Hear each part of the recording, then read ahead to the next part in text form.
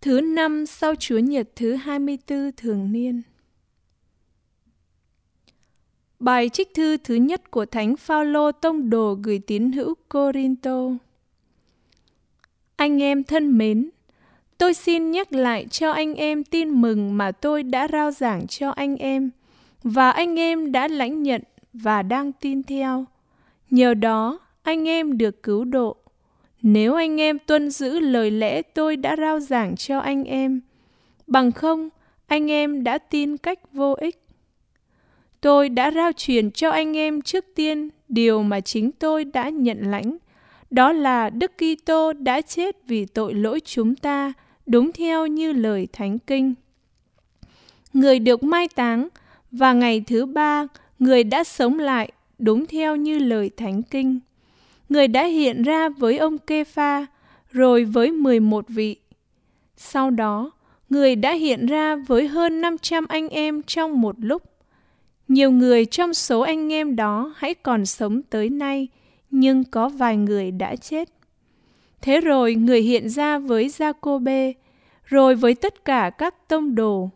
Sau cùng, người cũng hiện ra với chính tôi như đứa con sinh non. Tôi vốn là kẻ hèn mọn nhất trong các tông đồ, và không xứng đáng được gọi là tông đồ, vì tôi đã bắt bớ hội thánh của Thiên Chúa. Nhưng nay tôi là người thế nào là nhờ ơn Thiên Chúa, và ơn của người không vô ích nơi tôi. Nhưng tôi đã chịu khó nhọc nhiều hơn tất cả các đấng. Song không phải tôi, mà là ơn của Thiên Chúa ở với tôi.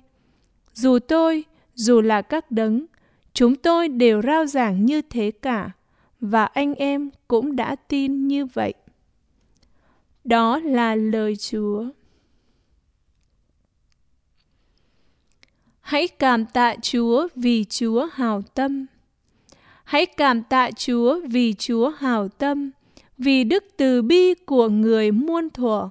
Hỡi nhà Israel, hãy xướng lên đức từ bi của người muôn thuở. Hãy cảm tạ Chúa vì Chúa hảo tâm. Tay hữu Chúa đã hành động mãnh liệt. Tay hữu Chúa đã cất nhắc tôi lên. Tôi không chết, nhưng tôi sẽ sống, và tôi sẽ loan truyền công cuộc của Chúa. Hãy cảm tạ Chúa vì Chúa hảo tâm.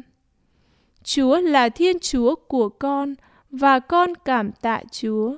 Lạy Chúa con hoan hô chúc tụng Ngài. Hãy cảm tạ Chúa vì Chúa hảo tâm. Tin mừng Chúa Giêsu Kitô theo Thánh Luca. Khi ấy, có một người biệt phái kia mời Chúa Giêsu đến dùng bữa với mình. Người vào nhà người biệt phái và vào bàn ăn. Chợt có một người đàn bà tội lỗi trong thành, nghe biết người đang dùng bữa trong nhà người biệt phái, liền mang đến một bình bạch ngọc đựng thuốc thơm. Bấy giờ bà đứng phía chân người, khóc nức nở, nước mắt ướt đẫm chân người. Bà lấy tóc lau rồi hôn chân và sức thuốc thơm.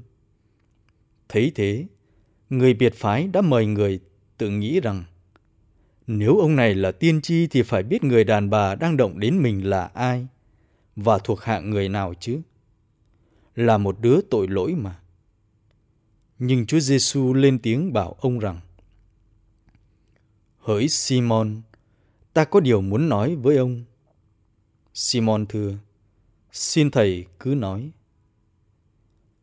Một người chủ nợ có 2 con nợ.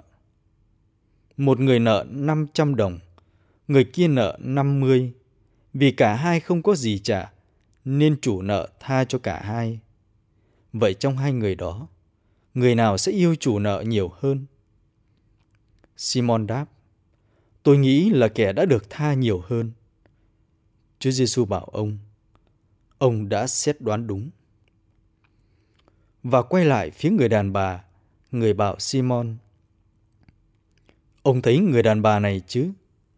Tôi đã vào nhà ông đã không đổ nước rửa chân tôi, còn bà này đã lấy nước mắt rửa chân tôi, rồi lấy tóc mình mà lau. Ông đã không hôn chào tôi, còn bà này từ lúc vào không ngớt hôn chân tôi. Ông đã không sức dầu trên đầu tôi, Còn bà này đã lấy thuốc thơm sức chân tôi. Vì vậy tôi bảo ông, tội bà rất nhiều mà đã được tha rồi, vì bà đã yêu mến nhiều. Kẻ được tha ít thì yêu mến ít. Rồi người bảo người đàn bà, tội con đã được tha rồi. Những người đồng bàn liền nghĩ trong lòng rằng, ông này là ai mà lại tha tội được?